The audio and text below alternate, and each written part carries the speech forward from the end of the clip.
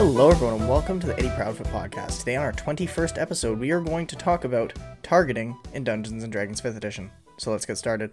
So when it comes to D&D, there are two ways that we target. We are either going to target a creature with a spell or with an attack. So that's kind of the same thing. You know, spell attacks are the things that we target with, but sometimes we're going to target with spells that aren't going to actually deal damage, but just have an effect, as we've been discussing in the last few episodes. Then when it comes to weapons, the targeting becomes a lot more obvious. Usually you're either targeting a creature with a ranged attack or a melee attack. Melee attack's pretty straightforward, but there are examples of melee attacks that creatures make that are not magical that have these targeting rules. So we're going to talk about all of that today. So the first thing I want to start off with is cover when it comes to targeting, because if you're targeting someone, it's good to know how cover will affect them. Well, in D&D, there are three types of cover. There's half cover, 3/4 cover, and total cover. And ultimately, the kind of cover a creature has is up to the DM. And depending on how your DM has laid out combat, if it's theater of the mind, where there isn't a board set up and the DM has just told you where everyone is, then you really have to take their word for it. In the other example, you really get to have a full visual, but even so, sometimes if you have miniatures on the table, your DM might not have stuff to represent walls and cover and stuff, so you might still have to use a little bit of your imagination here and there.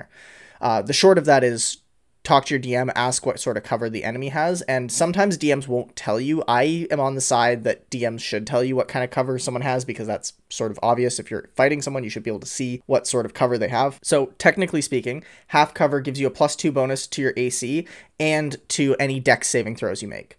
3/4 cover gives you a +5 to your AC and your dex save, and then total cover basically means that you can't be targeted by an attack or a spell directly. So you're completely covered with total cover.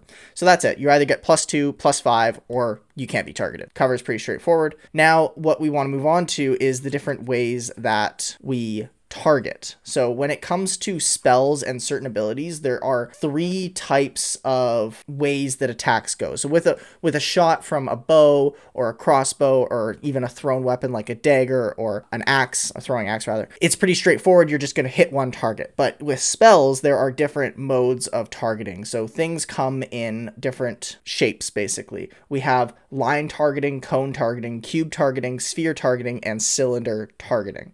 Now, there's a nice diagram on page 204 in the spellcasting rules that shows you the point of origin for all of these targeting. So basically, you can kind of imagine for a lot of them what makes sense, but for a line, it's one end of the line being you, the point of origin, and then it goes straight off in that direction because it's a line.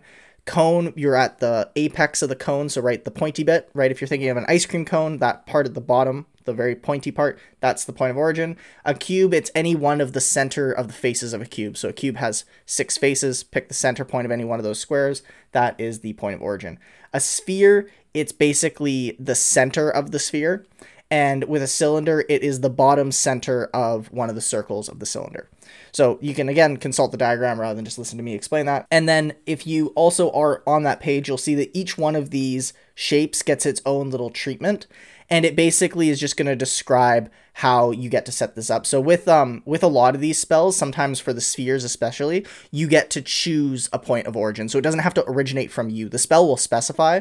Like there's one spell where, I can't remember the name of it exactly off the top of my head, but you shoot out a bolt of lightning that goes 100 feet long and is 5 feet wide. So basically it kicks everyone in a straight line in those 5 feet squares in front of you and hits all those people. Then with the spheres, you can target some random spot and try and get this big area of effect. So that comes back to the area of effect stuff we were talking about in previous episodes. So a sphere would usually be area of effect. But speaking of things that use this that aren't spells, Dragonborns have a ability that is a breath attack where they get to breathe fire, breathe acid, breathe lightning, whatever kind of breath they choose to have. It's a choice for Dragonborns. You can check that out in their race description on the relevant page. I don't have it pulled up in front of me. And that operates as a cone, and it's a 15-foot cone. So cones are interesting because when it goes out from the point of origin, it basically covers one 5-foot square, then covers the next 2 5-foot squares next to that, and then 3. So you can kind of imagine like this step pyramid that it would make and target all the people in there. Okay, so that has been the short explanation of targeting and cover in Dungeons & Dragons 5th edition. Thank you so much for listening to this episode of the Eddie Proudfoot podcast. If you enjoyed it, please follow us on Instagram, Spotify, or Twitter. And as always, may the gods have mercy on your soul.